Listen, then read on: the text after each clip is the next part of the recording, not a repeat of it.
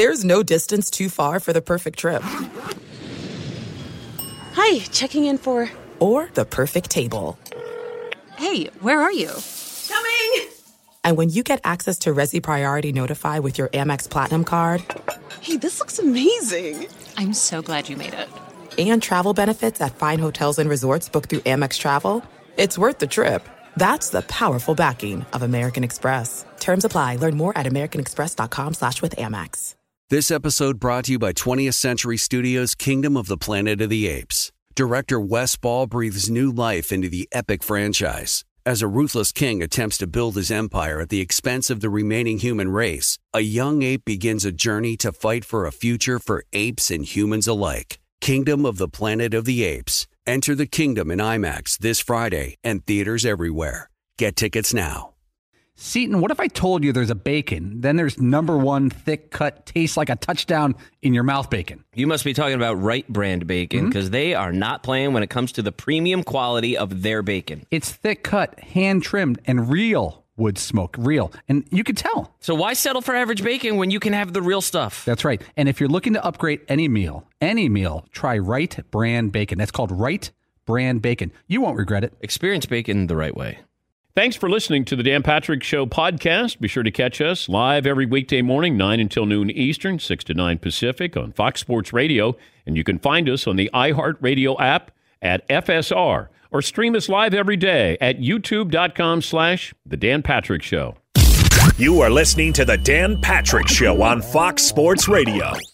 Good morning to you, Dan Patrick Show, Fox Sports Radio. Doug Gottlieb and Jeff Schwartz in for Dan the Danettes, who are in Ireland. And I believe they'll be getting ready for college football upcoming, won't they? Does that start tomorrow, guys? When does it start?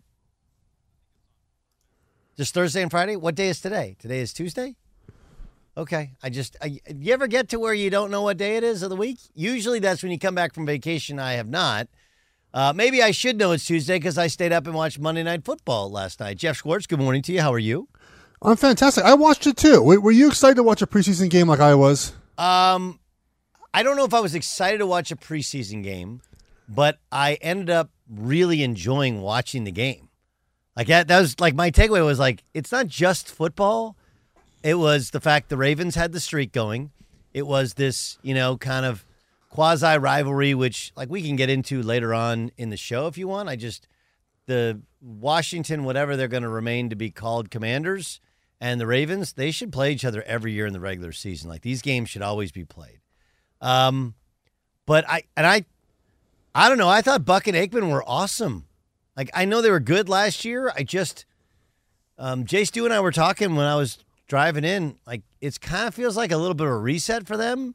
And then you had the really awkward handshake in the booth. That's my favorite. There's just a bunch to it. Yeah, I don't know if I was excited to watch it, but I enjoyed watching it a great deal. And then it was won on a game-winning field goal. There was a bunch to it. Yeah, it was cool. I thought it was fantastic, and mostly because of that streak. And I think the Commanders were playing hard anyways, but there was that motivation to beat their rivals you mentioned, and there is a rivalry there in that region between the teams, and also end their preseason. I mean, they went and celebrated after the game like they won a regular season game. Like, it was a big deal to them. They didn't win a lot of games last year. Correct, so, yes. And they have a new owner. It's just the first game at home with a brand new owner who was wearing just like a burgundy plain. Okay, let's before we get into all this, like let's just talk like dudes, okay? What is he wearing? It was bad. Okay, it was like he's worth how much, Jay Stu? How much is he worth? I'll effort that. Let me effort that. 12 billion. I mean, it's got to be a lot. I mean, he's the managing general partner. He was a hedge fund guy, right? Yes. 6.6 billion is what it says. He's worth 6.6 billion? That's after the sale or before the sale? No, I mean, he didn't put up the $6 billion for the sale. I mean, he's got a lot of partners. He's got partners, right? correct. He's the managing general partner of the Sixers, of the Commanders, of I think the Flyers as well, right? So those are like assets he has. He's worth a lot of money. Once you have the third comma, so he's wearing, and it might be really expensive, right? I don't know, but it's a burgundy polo.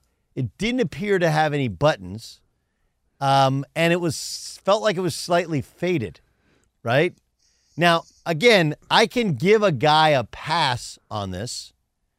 If it was like, hey, this is the polo I wore the first time I came to back when it was the Redskins, and I decided I wanted to buy that team. Like that story, other than that, you either go like T-shirt and you're every guy, or jersey and you try and be every guy, or you wear something decent. But that was like, I'm running out the door. I need something burgundy to wear. Somebody throw me a shirt. He threw it on, and then it was kind of like half sweaty. It was not a great look.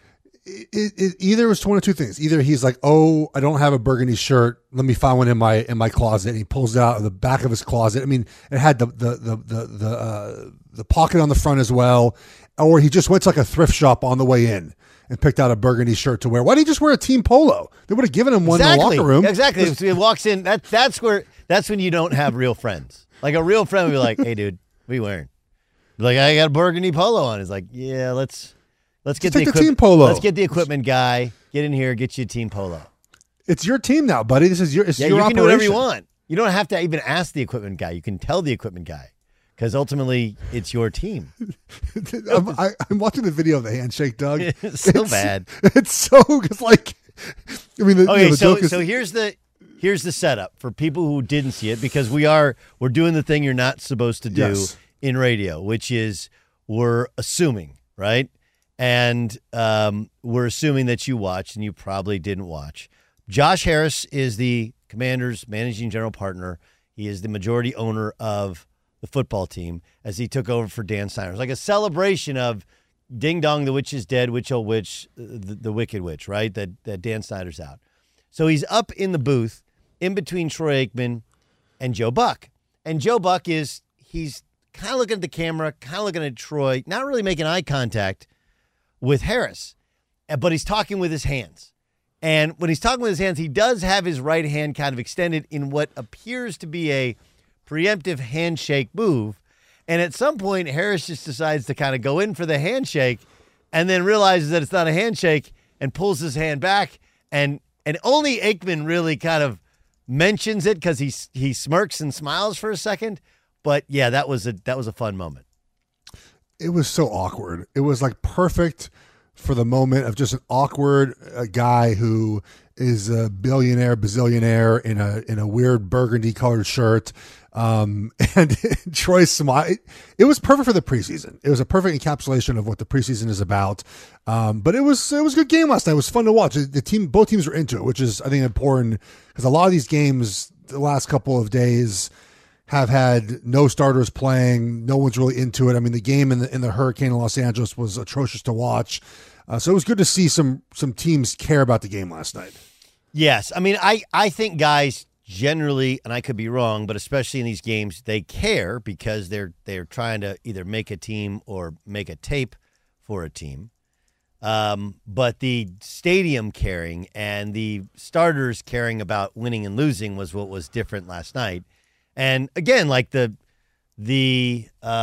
Commanders went down. No, excuse me. The Ravens go down and score, and then they went for 2, and then they're up 8, and the Commanders come back and score, and they go for 2. There is no overtime in the preseason. Something I didn't know. I don't know if Buck knew, change. but he did mention it at some point. But they didn't get it. Great tackle on the 2-point conversion play. And then I'm sitting there with a buddy watching the game, and I was like, they're going to get the ball back. This thing's going to come down to like one last drive. And on like it was really like a classic 2-minute drill where, was it Jake Fromm? Is that who was the quarterback for the Commanders, right? The kid who was at Georgia? Yes. Right? Okay. So and like 4th and 11, there was a pass interference call.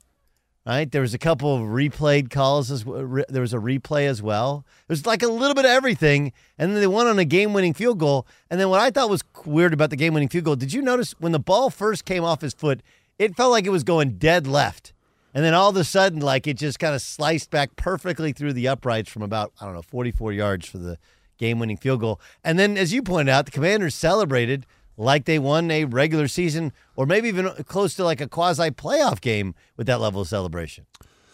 it was a celebration of, I think, years now of just the organization being stuck in the mud, the organization having no direction, the fan base not enjoying the product at all. And it felt like it all came together with that win last night. Again, it's preseason. It means nothing, right? I mean, Sam Howell played well. That's good if you're a Commanders fan. But otherwise, there's not much to take away from this game other than the energy of the organization feels much different now with a brand new owner. And that's what I took away from watching them play last night. It's just they looked different at home, and the energy of this game, they're excited, obviously, that they don't have Snyder there anymore. We do realize that as much as there's new energy now, there is only one unforgivable sin in sports, and that's losing. And so if they win, people will love them. If they lose, people will not.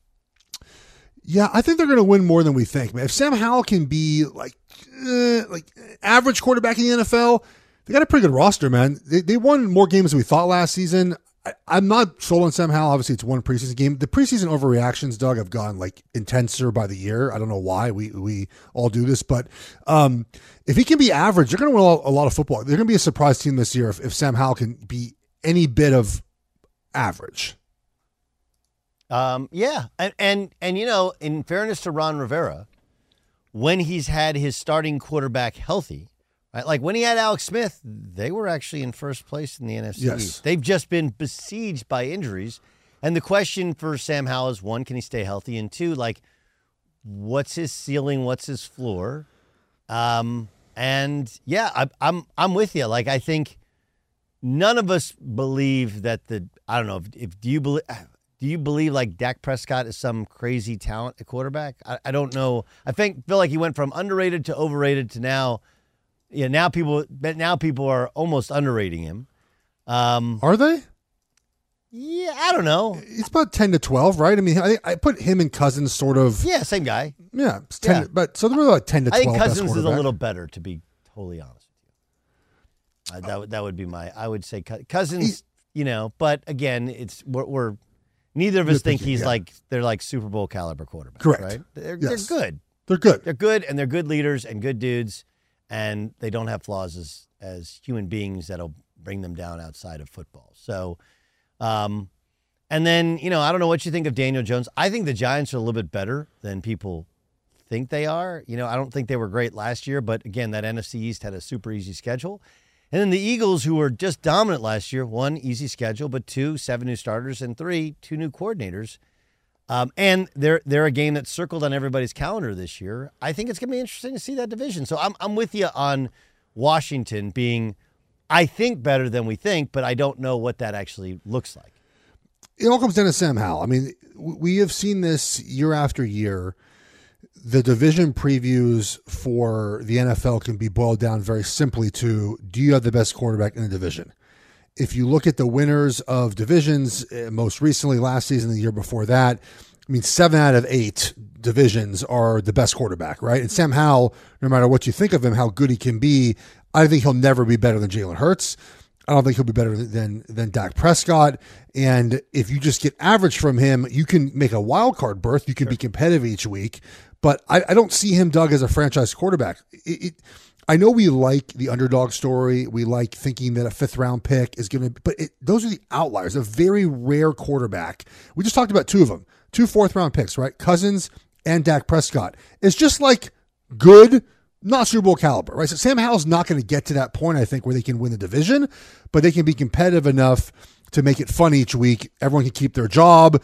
And maybe next year you surround them with more talent, even though they have a ton of talent, and you hope that, in year 3 he makes a little bit of a jump and you're more competitive. But you're not, in my opinion, if you're Washington, you're just never going to get to that point where he's winning you the division and winning you a bunch of playoff games. No, but I think that the idea is, and I would also say Chase Young, if Chase Young can get back to what we thought he was before the knee, or anywhere close, that could be a determinant, right? Because they could get back to that dynamic defensive front and play to their defense.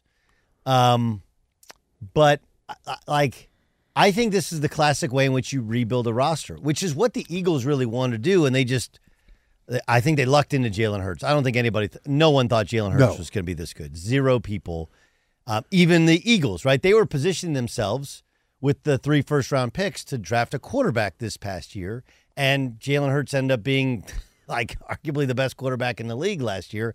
Kind of surprised him. But you rebuild a roster by having a guy on a rookie deal, especially a non-first-rounder on a rookie deal. He makes no money. So you can take that money and spread it around and build an entire roster, and then, like, all right, now we figure out, do we use our resources to get an elite quarterback in the draft coming up when the rest of our roster is already full up? If you're Washington, you have to do that. The worst place to be in the NFL is sort of where they're at right now, which is we don't have a quarterback that's good enough to win a Super Bowl. I think that the most ardent Commanders fans would say that's the case deep in their hearts, as much as they want to think Sam Howell is going to be this guy that he probably isn't. And they're not bad enough like Arizona or maybe Tampa Bay to get a Caleb Williams or Drake May. They're sort of in the middle. Now, you're right. They can trade up and sort of sacrifice the future. And Caleb Williams, I think, is good enough to do that. But who's ever drafting first, if it's Arizona, is going to want him anyways, right? So you're kind of going to have to settle for someone else. They're sort of in the worst spot to be in now. As a fan of the team, they're going to be competitive, which is what you want, right? It's much more fun to watch a team that competes each week than a team that wins 3 games, but you're not looking forward to any sort of postseason success if you have a quarterback like Sam Howell. Yeah, I don't know. I mean, what's the real difference between Sam Howell and Baker Mayfield in terms of talent? Nothing. I mean, I think Sam Howell probably runs a little bit better, but that's about it. Right. So, I mean, part of it is like, and I agree with you that he's not an elite talent, right? He is not Justin Herbert. He is not Pat Mahomes. He's not Lamar. He doesn't have something that no one else has. But he has a chance to be good and solid, which I think that's Baker's real level of talent right there, right? He was really kind of that in that 3rd to 4th round range sort of thing. And again, if you put a really good team around him, those guys can be fine. You're right. The playoffs, those guys generally don't win you games. But we just talked about Kirk Cousins. Wasn't he a fourth round pick? Yeah, we just talked about Dak. Game. We just talked about Dak Prescott. Was he a 4th round pick? Yeah, they both won 1 playoff game. Okay, again, but you also said they're both in that 10 to 12 range. And again, I think that's probably a little bit above where Sam Howell will be, but we haven't really seen him start a game with this team. So I don't think they're in that bad. I think we both walk away going they're not in that bad a place. The plan is probably to build up the roster and then try and get a legit guy. In the meantime, he might be good enough, and let's kind of see where this thing goes. But it was a breath of fresh air to have a big-time broadcast, a competitive game, 2 teams with their own unique stories, and then the Washington Commanders finally feel like, okay, now we can talk about them again because Dan Snyder's no longer involved. Yeah, they're fans. I have friends, I'm sure you do, that are Commanders fans. Like I've never seen a fan base more happy for an ownership change. Just a breath of fresh air. We saw even there were the signs lining the freeway, the highway heading into the stadium, thanking the owner for buying the team, the new owner. Like it's a big weight lifted off the shoulders of those fans who weren't proud to be Commanders fans. I'm sure they changed that name too. That has to be done as well. And the first home game is going to be full. That place is huge. It seats over 90,000. It gets loud. I'm happy for that fan base. They're very passionate, and they deserve to have a product they can cheer for. Would you? What name is the name? Not Commanders. I liked I think Red Wolves was one of them they had up there. I think that was one I liked. What were the other options? There was there's a Native American group with 90,000 signatures to bring back Redskins. Look, man, I mean, if they want to do that, fine with me. I mean, Utah still has the Utes, right? The Seminoles and Florida State. I mean, it's still happening. Utah used to be the Indians. Yes, they're now the Utes, but they've been the Utes for quite a long time. But I mean, some of the teams still have the tribal name. Like the tribes are fine with it. My thing with the Redskins was I did think there was equity with it, and 2, it's not actually a slur that anybody uses, right? It's anyway. I don't know. I don't know. It's probably too early in the morning to get into some political warfare over a nickname, but I would agree with you that Commanders just feels weird. It does. I like the Washington football team better than the Commanders. I thought that was cool, right? Like, why can't we be different and be Washington's football team? That's fine. Be sure to catch the live edition of the Dan Patrick Show weekdays at 9 a.m. Eastern, 6 a.m. Pacific on Fox Sports Radio and the iHeartRadio app. All right, everybody, game off. Let's pause here to talk more about Monopoly Go. I know what you're saying. Flag on the play. You've already talked about that. But there's just so much more good stuff in this game. In Monopoly Go, you can team up with friends for timed tournaments where you work together to build up each other's boards. The more you win together, the more awesome prizes you unlock. And there's so much more to get. You can get unique stickers. You could trade with friends to compete albums for big prizes. There's cool new playing pieces to travel the boards with. I was always a battleship guy. You know, you get those pieces, like there was the hat, there was the shoe. Oh, same. I was always a battleship guy, or the car. You know what, too, is funny about a battleship? It's one of the only Monopoly pieces that you find that's not just a household item. Wow, You know I never even thought about that. Yeah, most people wow. don't have a battleship at home, but you have a car, you have a hat, you have a shoe, you have all those things. Anyway, you could also get hilarious emojis for taunting friends when you smash their buildings or heist their vaults. That's always fun. Plus, Monopoly Go feels new and exciting every day with constantly changing tournaments and challenges. A ton include their own unique mini games like digging for treasure or a robot Pachinko machine. And there's always new timed events that will help you win big, like massive multipliers for everything you win or rent frenzies. There's always something fun to discover in Monopoly Go. So get off the bench and go download it for free right now on Google Play or the App Store. Game on. As you may have realized, I watch a lot of sports, like a lot.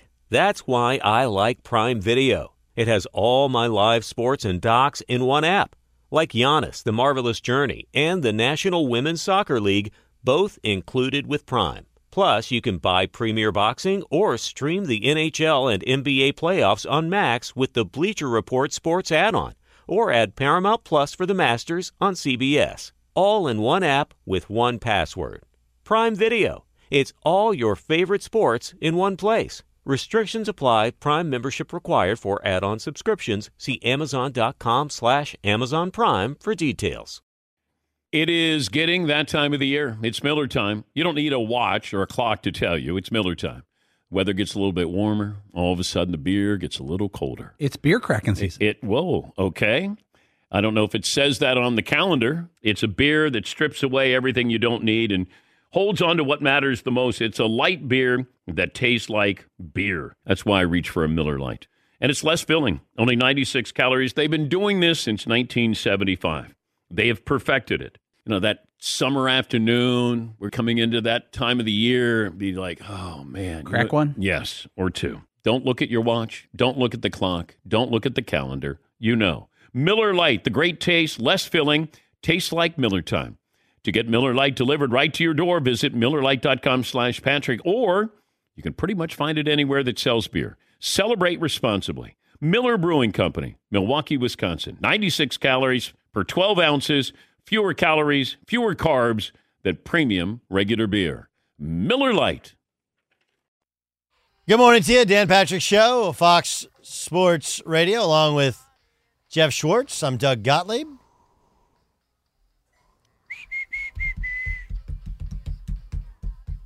So, Jeff, here's my question about the Jets. Yes. Is it going to work? What does work mean? Well, you know the expectations. Expectations are at least playoffs, and then is it a playoff team? Does it? Everyone thinks they were a quarterback away. Is now they clearly have a quarterback. Is it going to work?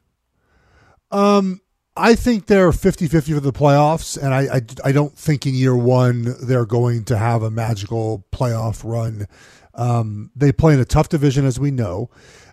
Defensive regression is a thing in the NFL, where 1 year you're really good, the next year you drop back a little bit. That's sort of typically what happens. There's obviously exceptions to that rule over the years, but most often there's a little bit of a drop back. Now, obviously the upgrade on quarterback can make up for the drop on defense, but Doug, I don't know if you paid attention much to them. I know that we sort of all have. Their offensive line is a complete wreck right now, and nothing that they do with the quarterback position is going to make their offensive line magically better. They have a lot of problems on that unit right now, and if they can't get that fixed, and it can be fixed with as simple as like Dwayne Brown just kind of coming back, their left tackle. Dwayne Brown's 39 years old.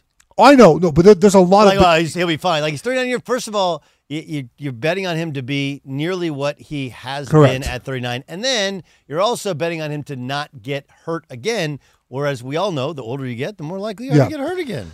So if Dwayne Brown again, comes back healthy left tackle that fixes that position, allows Mekhi Becton to go back to right tackle.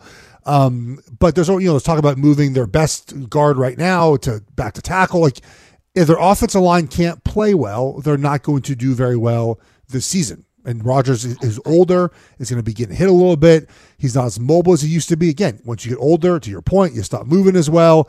And that to me is a huge concern. In a division where I think Miami is really, really, really, really going to be good this season. They add Vic Fangio, defense coordinator, a very underrated addition to this Dolphins team, I think, with the players they have on defense. If Tua stays healthy, the offense we saw last year are going to be really good. I think the Patriots are better than people want to give them credit for. They have a real offensive coordinator now, a real one. Last year they had an offensive line coach and a defensive coordinator and a special teams coach calling plays on offense. That's not how it works. They have a real offensive coordinator and a real defense. Like they're going to be good. The Jets have a tough schedule. I don't think they're going to see a lot of as much success as they hope. I think they're fighting for a wild card berth, and they're losing that wild card round. They open up. I don't know if you've seen their schedule. Oh, it's bad. Right? They open up Bills on Monday Night Football at home, at Dallas against Cowboys, Patriots at home, defending Super Bowl champion Chiefs also at home. They go to Denver, take on the Broncos. Of course, we know there'll be because of the coaching change there, and their offensive coordinator was the head coach there. Then they got Eagles, Giants, Chargers. Before they go to the Raiders, then back to the Bills. Like, man, that is – give me the Falcons early in the season. Give me the Cardinals early in the season. Let's welcome in Kerry Rhodes. He joins us. Of course, he played safety for the Jets and the Cardinals, and he joins us here on the Dan Patrick Show. Kerry, give me your sense. Everyone's talking about the offensive line. How problematic is that going to be early on in the season? Well, it is problematic. What's up, Doug and Jeff? It's problematic, but it's one of those things where when you get a veteran quarterback – a lot of times you're able to mask some of those things. So I'm sure they know that the line is tough throughout training camp so far. And, I mean, we've heard that from Salah on Hard Knocks, right? But at the end of the day, when you bring in a veteran guy, I mean, you can look at those Tom Brady teams in New England. There was years where that offensive line wasn't great either or even really, really good. But being able to mix-match those guys and put them in the best positions to be successful and a quarterback that knows the offense the way that Tom did, it's the same situation that's coming here with Hackett coming back to the Jets. So you have familiarity with all your hot reads, all your hot routes, all your checks. And so, Aaron knows that he's going to get rid of the ball quick early, and they're going to run the ball. And I think that patchwork line will get them through that gauntlet of those first couple of games where it's tough, and they'll be right in the thick of it as it moves on. Nate Hackett has not been a good offensive coordinator. The numbers back it up. What changes with Aaron Rodgers? Just that he has Aaron Rodgers now and he becomes something that he hasn't been? Or do you think there's still some question marks about his ability to lead a successful offense? Oh, there's going to be question marks for sure after leaving the situation he left last year and it being such a mess. I mean, for lack of a better word. But, I mean, the success that Hackett's had with Aaron, I mean, obviously that speaks for itself. The familiarity helps. And Aaron being able to have a situation where, he's comfortable and being able to go to the line and put them in the best possible play. Because, a lot of times when you have veteran guys, you're not just going to the line with one play call. And, in the situation last year, I'm sure they didn't have that same flexibility with Russell Wilson. So I'm looking at the familiarity here being a real big positive. And, yes, he hasn't had success in the last few years, but with Aaron Rodgers, he has. Okay, Kerry, I have a question here, and maybe, Jeff, you can hop in as well, okay? So I get, Kerry, what you're saying. Like, look, you go up to the line of scrimmage, you run this offense, you know it like the back of your hand, all the options, okay? You're super familiar with it, which is really comforting to a quarterback, right? You know the protections, you know the lingo, nothing has changed, it's great. Right. What about the rest of those guys, though? Do they have the same level of comfort when you're making changes? I think they do. I mean, I think that's why Aaron came in to all the OTAs and all the mini camps where he hasn't done that in the past, right? I'm sure he knew that was going to be a big emphasis for them guys going into the season. I mean, the the chain of communication, I'm sure, has been open throughout this whole process. So Aaron, showing that he's been such a great leader in this situation with the Jets has been very promising, and seeing him go early, I'm sure they've gone through a lot of these things, and they're going through all the tape, and that's what the preseason is for, Doug. These guys are going to work it out, and like I said, I know I sound like a stan right now, but the fact of the matter is, it's like, yeah, Aaron's not going through a situation where he doesn't think he's going to have a chance to succeed. So him pouring all his leadership skills into this situation and knowing, the best possible outcome is for them all to be together and work this thing. He's done a great job of that. So I see them all being on the same page. Some of the issues with Aaron Rodgers' offense the last couple of years is kind of the locking on a wide receiver, kind of choosing favorites. Right. Does that sort of just stop with a new team, or is that something that you think he still has to kind of work through as he kind of finds himself with a new roster? Yeah, I think, when you have a guy like Devontae Adams, you're gonna throw the ball at that guy. You know what I mean? So there's some guys that kind of break the mold, break the rule when it comes to keying in on guys. But I think in this situation, he does like Jared Wilson a lot. But I think he's going to spread the ball around now. And I know that because of the other signings they brought in, right? They brought in some familiarity, again, that word, with some of his guys from Green Bay. And so he will have outlet guys to go to, and they will know the text, right? So you also not just bringing in the quarterback that knows, you're bringing in, Lazard, you're bringing in the Cobb. These people know the offense as well. So the communication is going to be open, and it's going to be a chance for them all to really learn this thing and hit the road and hit the ground running. In full disclosure, I am a Rodgers fan, right? I've been the Rodgers defender for years, right? Yep. But I also know that he does have a tendency when things don't go well to not have the greatest body language in the world, right? And teams, people feed off that. Like it's the old, your body language screams what you're really thinking and feeling. Yep. I wonder this kind of mythical idea of going out and trading for David Bakhtiari, who the Packers are like, dude, we're not trading our best lineman when we think we're pretty good. And it just seems so, I don't know, to me, that's the, man, he doesn't like this offensive line thing at all. That's what it screams to me. And if he starts getting hit, like that's when the bad Aaron comes out. That's what I fear, Kerry, is that everything's hunky-dory now when there's no adversity. You start getting hit, no quarterback likes getting hit, especially when they're 39, and Aaron is somebody whose body language can change dramatically when things aren't going the way he wants. Yeah, I don't like to get bumped in when I'm walking through a crowd. So, no, when you're 39, you don't want to get hit as a quarterback for sure. And you're right, Doug. That stuff is true about him. I mean, you can't hide the fact that that's the truth. But I also think, again, from what it seems like, I can't say I think, but from what it seems like, he has this refreshed attitude about all this, and I know he knows that all eyes are on him. He's going to be on his best behavior right now. But yeah, when the fire hits the fan, we'll see. I think that he really wants to go in there and win and prove that he can do it outside of Green Bay, and he has this chip on his shoulder. And we, see guys like Joe Montana in his old in the 90s when he left San Fran, nobody really thought he was going to do much in Kansas City. He took that team to the playoffs, and sure. I think it's the AFC Championship. AFC Championship game, that's correct. Yeah. Yeah. So I see it playing out similar to that. No, I'm with you. I can see a world in which I think all of this was triggered, honestly, when Tom Brady came in and beat them in Green Bay. And it's like his first year, and he takes off his helmet. He looks like $1 million. Aaron Rodgers looks like he's been in Alaska for years, like all worn and weathered. And he's like, "What am I doing here? I want out." Let me go around the league. Let me go around the league a little bit. We got a chance to see Washington and Baltimore last night, and we're going crazy over Baltimore's Zay Flowers and Odell Beckham Jr. But it's the old idea of are we gonna turn Lamar Jackson into a pocket passer? Mm-hmm. Does that work in your mind? I think it works. The one thing about Lamar that a lot of people gloss over or seem to forget is he was in a pro-style offense at Louisville, right, with Petrino. And, obviously I went to Louisville, so I got to see those guys a lot. I went to see them in training camp. I saw them early in the season.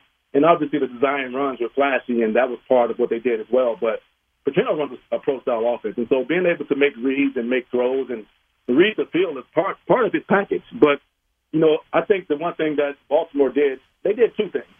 Number one, they built the offense around a player and his talents, which is great. Like, that's part of maturity. That's part of being a really good coach in this league, being able to adapt to your best players and put them in a position to succeed. But at a point, there becomes a moment where you have to adjust again. People are going to start adjusting to what you do as well. So they didn't do that with Roman. And now you get a chance with Monken to have a fresh set of eyes, a fresh set of ideas, and also build around the players that you have now. And the players they have now are guys that can get open at the receiver position. So, I mean, don't put it past Lamar being able to read the field and make passes because he can.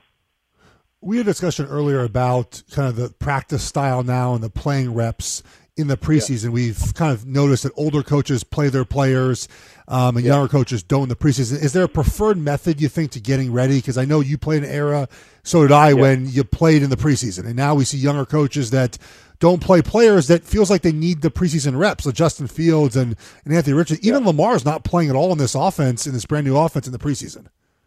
Yeah, you need to play a little bit. I'm from the old school, too. I think the sweat equity that comes with playing and just, the callous that comes from playing, like, you need that. And I know, like, you see all these guys having these long season-ending injuries and they're having these, injuries that are keeping them away from the game for such a long time. Obviously, you want to protect them, and that makes sense from the outside looking in. But once you're in it, you have to go through the wars. You have to go through the battles. Your body has to get adjusted to playing aggressive type of football. And I think they're stunting these kids and not giving them a chance to be successful by not letting them go out there and just get some reps. I mean, even when I was playing, I came in as a rookie in 2005 as a starter. I mean, we still would play at least 2 or 3 series or 2 series. Just get your feet wet and start being able to see the game and see the field from that perspective when you're not hitting each other. So I definitely believe in you have to play a little bit. Yeah, Gary, we just want to hit somebody. Let's just be honest. Right? I need to hit somebody. Right, that first hit, you're like, whoo, okay. Okay, let's go. Kerry Rhodes, you can hear him on weekends here on Fox Sports Radio. Of course, played for the Jets, played for the Cardinals. Was a good one, really good on radio as well. Kerry, thanks for joining us, man. Thank you, Doug. I appreciate it. Thank you, Jeff. Fox Sports Radio has the best sports talk lineup in the nation. Catch all of our shows at foxsportsradio.com. And within the iHeartRadio app, search FSR to listen live. All right, everybody, game off. Let's pause here to talk more about Monopoly Go. I know what you're saying. Flag on the play. You've already talked about that. But there's just so much more good stuff in this game. In Monopoly Go, you can team up with friends for timed tournaments where you work together to build up each other's boards. The more you win together, the more awesome prizes you unlock. And there's so much more to get. You can get unique stickers. You could trade with friends to compete albums for big prizes. There's cool new playing pieces to travel the boards with. I was always a Battleship guy. You get those pieces, like there was the hat, there was the shoe. Oh, same. I was always a Battleship guy, or the car. You know what, too, is funny about a Battleship? It's one of the only Monopoly pieces that you find that's not just a household item. Wow, I even thought about that. Yeah, most people don't have a Battleship at home, but you have a car, you have a hat, you have a shoe, you have all those things. Anyway, you could also get hilarious emojis for taunting friends when you smash their buildings or heist their vaults. That's always fun. Plus, Monopoly Go feels new and exciting every day with constantly changing tournaments and challenges. A ton include their own unique mini games like digging for treasure or a robot Pachinko machine. And there's always new timed events that will help you win big, like massive multipliers for everything you win or rent frenzies. There's always something fun to discover in Monopoly Go. So get off the bench and go download it for free right now on Google Play or the App Store. Game on. As you may have realized, I watch a lot of sports, like a lot. That's why I like Prime Video. It has all my live sports and docs in one app, like Giannis, The Marvelous Journey, and the National Women's Soccer League, both included with Prime. Plus, you can buy Premier Boxing or stream the NHL and NBA playoffs on Max with the Bleacher Report Sports add-on, or add Paramount Plus for the Masters on CBS. All in one app with one password. Prime Video. It's all your favorite sports in one place. Restrictions apply. Prime membership required for add-on subscriptions. See Amazon.com/Amazon Prime for details. This episode brought to you by 20th Century Studios' Kingdom of the Planet of the Apes. Director Wes Ball breathes new life into the epic franchise set several generations after the last installment, in which apes are the dominant species. As a ruthless king attempts to build his empire at the expense of the remaining human race, a young ape will fight for the future of apes and humans alike and embark on a journey that will redefine the planet. Kingdom of the Planet of the Apes. Enter the kingdom in IMAX this Friday and in theaters everywhere. Get tickets now. Good morning to you, Dan Patrick Show, Fox Sports Radio, the iHeartRadio app. Hope you're doing well. With Jeff Schwartz, I'm Doug Gottlieb. And we've seen different reasons, but Jeff, they didn't have the joint. Did they have the joint practices when you played? At the end of my career, I kind of straddled the new CBA in 2011. So when we ended the double days, we used the joint practices. I've only done one in my career in my 9 years of training camps. So it wasn't as frequent. Did you like it? It was fine. I was in Detroit. We went to Pittsburgh. Every video I've seen of a joint practice ended with a big brawl. Right. We even had that on a Hard Knocks episode, I think, with the Falcons. And so I was with Jim Caldwell with the Lions. We went up to Latrobe and practiced against Mike Tomlin's Steelers. And we were told no fighting. It just was very chill. I did not expect it to be as chill as it was. It was fine. It wasn't what people make it out to be, where I think coaches put a lot of stock into these joint practices more than they do some preseason games. It was fine. It was fine to play someone else. But also, you're playing fine Pittsburgh. Is not really like fine is like the word mediocre. Yeah, right. Well, So what does mediocre mean? It was just it was training camp. It sucks. It all sucks. And then you're just doing it against someone else. And Pittsburgh had a different defense that we weren't going to face all season. It felt like training camp, like another training camp practice, but you're just not playing your own team. But you can't tackle, right? You're not practicing cut blocks. It's not a game. It's practice against someone else. Why? Well, these coaches and general managers seem to love it. I don't. They talk about it like it's the greatest thing ever. Correct. Why? It's scripted too. Like that's the thing. Most of it's scripted, so you already know what you're going to do. I don't know, man. I find it very interesting how we have older coaches, right? Andy Reid, the Tomlin, the Belichick, the Pete Carroll, where they're pretty. And even kind of Kyle Shanahan, who's been in this business a long time. They're about playing their guys in preseason games, right? Like they want their starters to get reps in those games, to feel the live action, to hit a little bit, to do a live 2-minute drill, to practice situations. And then younger coaches don't play their guys at all. I kind of don't understand why, for the Bears, for example, they didn't play Justin Fields or any of the offense. He completed 3 passes in his first game for -8 air yards. Like you gotta. A practice against, I think they played, I don't even know who were against.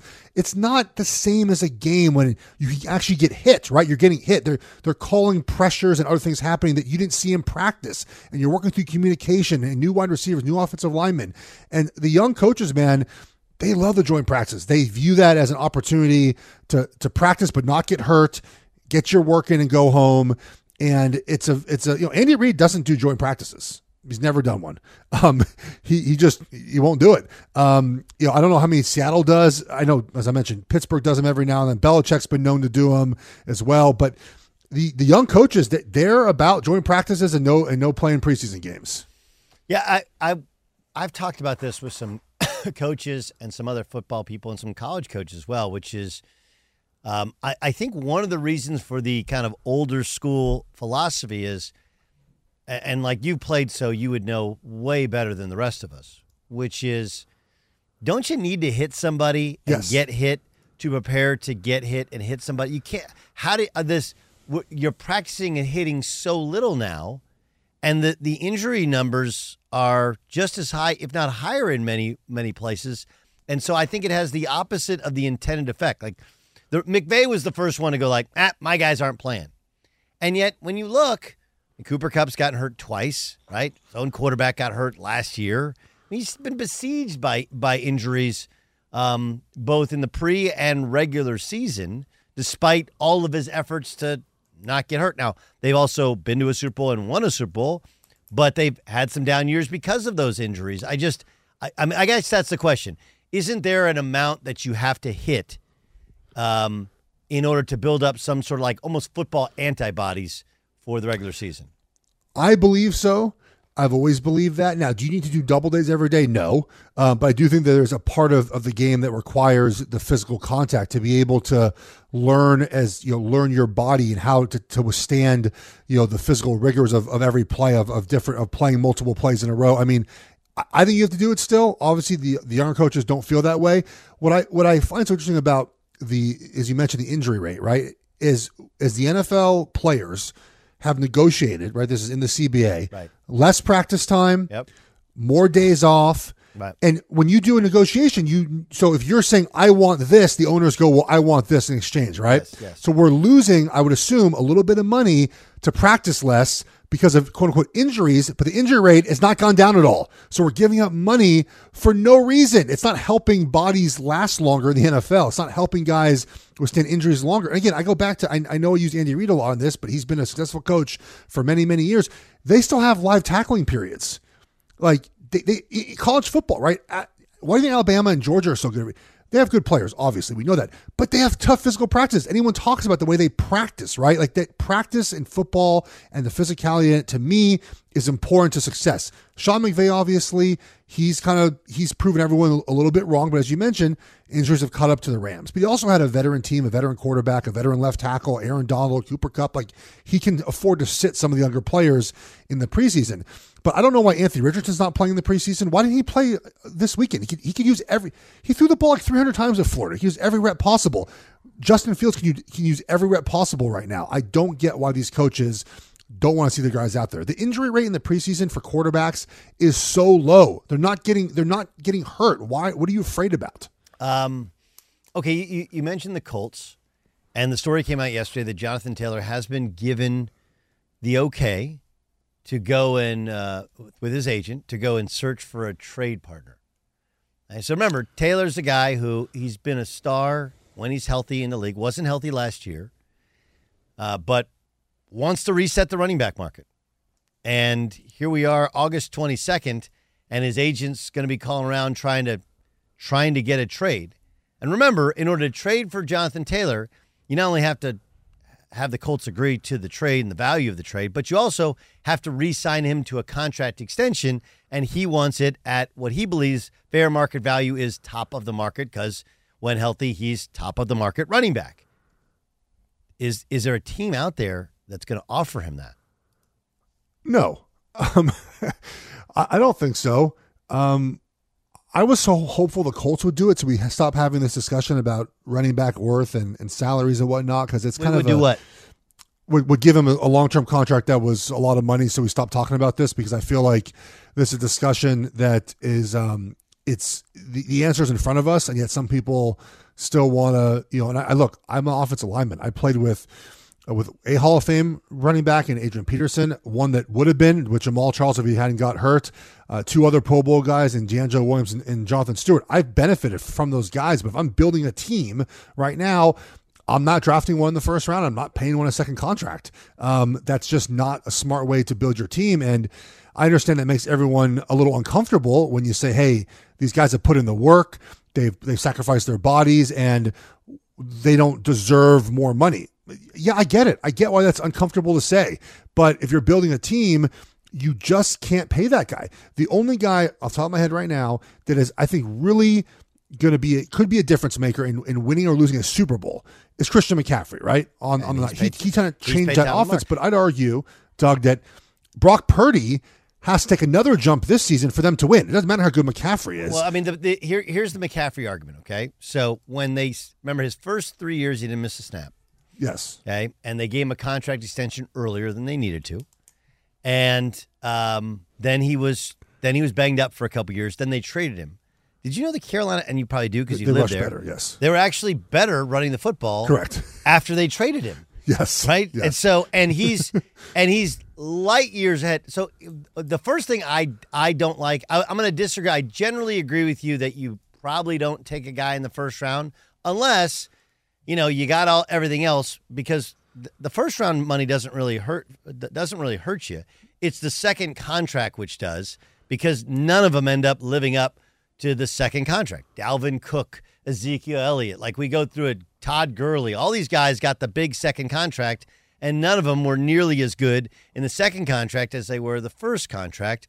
McCaffrey hasn't been as healthy in the second contract as he was the first contract. Alvin Kamara hasn't been able to stay healthy, right? Derrick Henry's making 12 a year. But the most important thing I would push back on is, it's not that I don't want him on my team. It's not that I don't want to offer him a contract extension. I just don't want to pay him $16 million. I'll pay him 12. I'll pay him 12. Fine. For, a couple years of like 2 years of $12 million, fine. I'm just not going to pay 16, and it's not because I'm cheap. It's because I can use that other money for something else. Correct. That is why, right? So like, if you're Tennessee, for example, you're the Titans, and I argue that Derrick Henry is the last Hall of Fame running back we have in the NFL right now.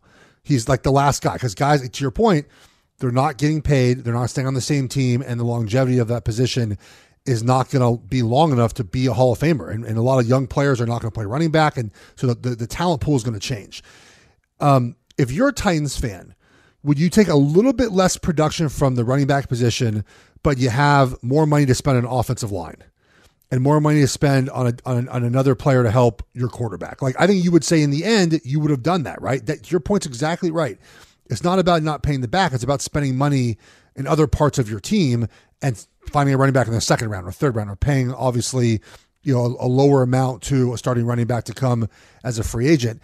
You still need a run game, though. This doesn't mean that you've sacrificed the physicality and the violence and the attitude of a run game, right? It's still important to have that as part of your team.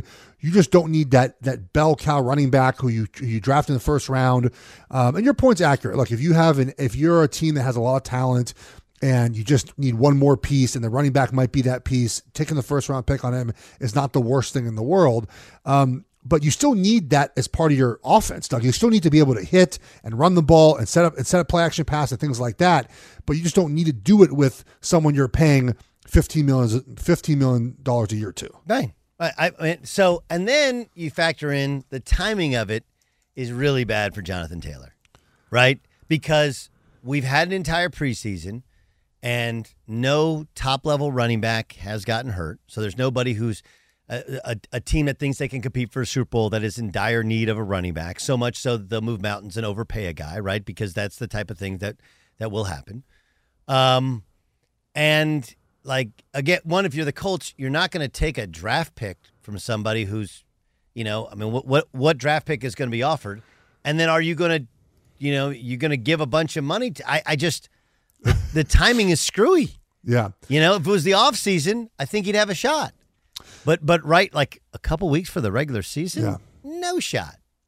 Well, let's also be fair here. Like, a team could have traded for him 2 weeks ago if they wanted to. Like, even though they said, "Oh, we're not trading him; he's untouchable." Yep.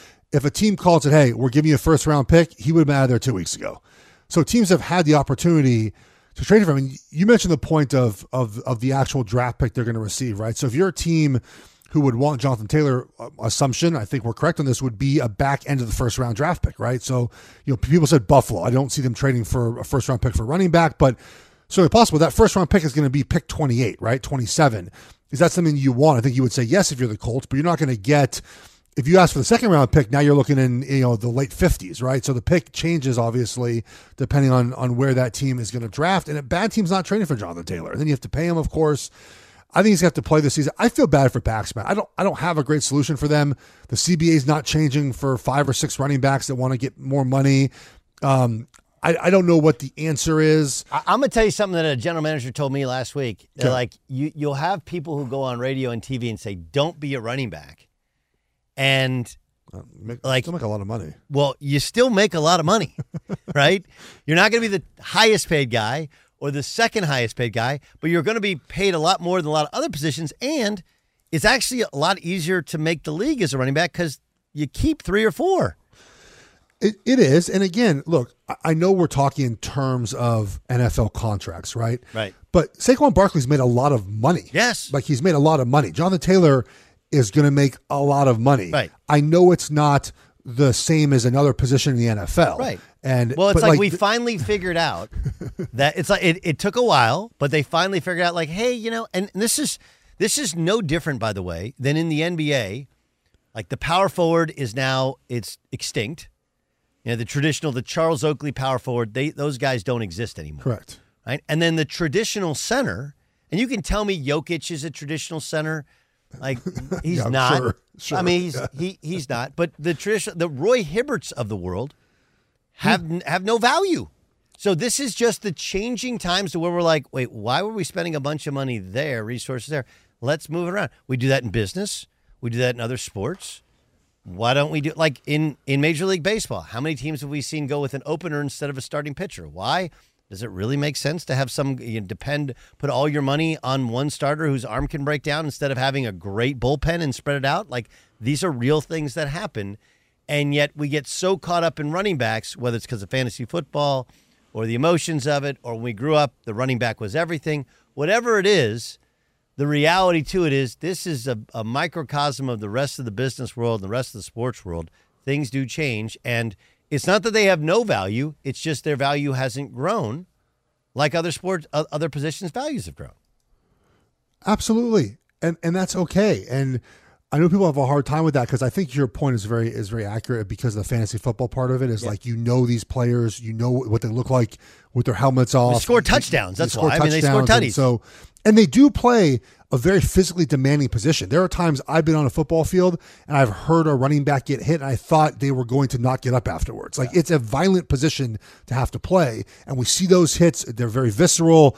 But to your point, and the point I've made for years now is that the game has changed where those guys just the value, the actual dollar amount to pay those guys is not what it used to be.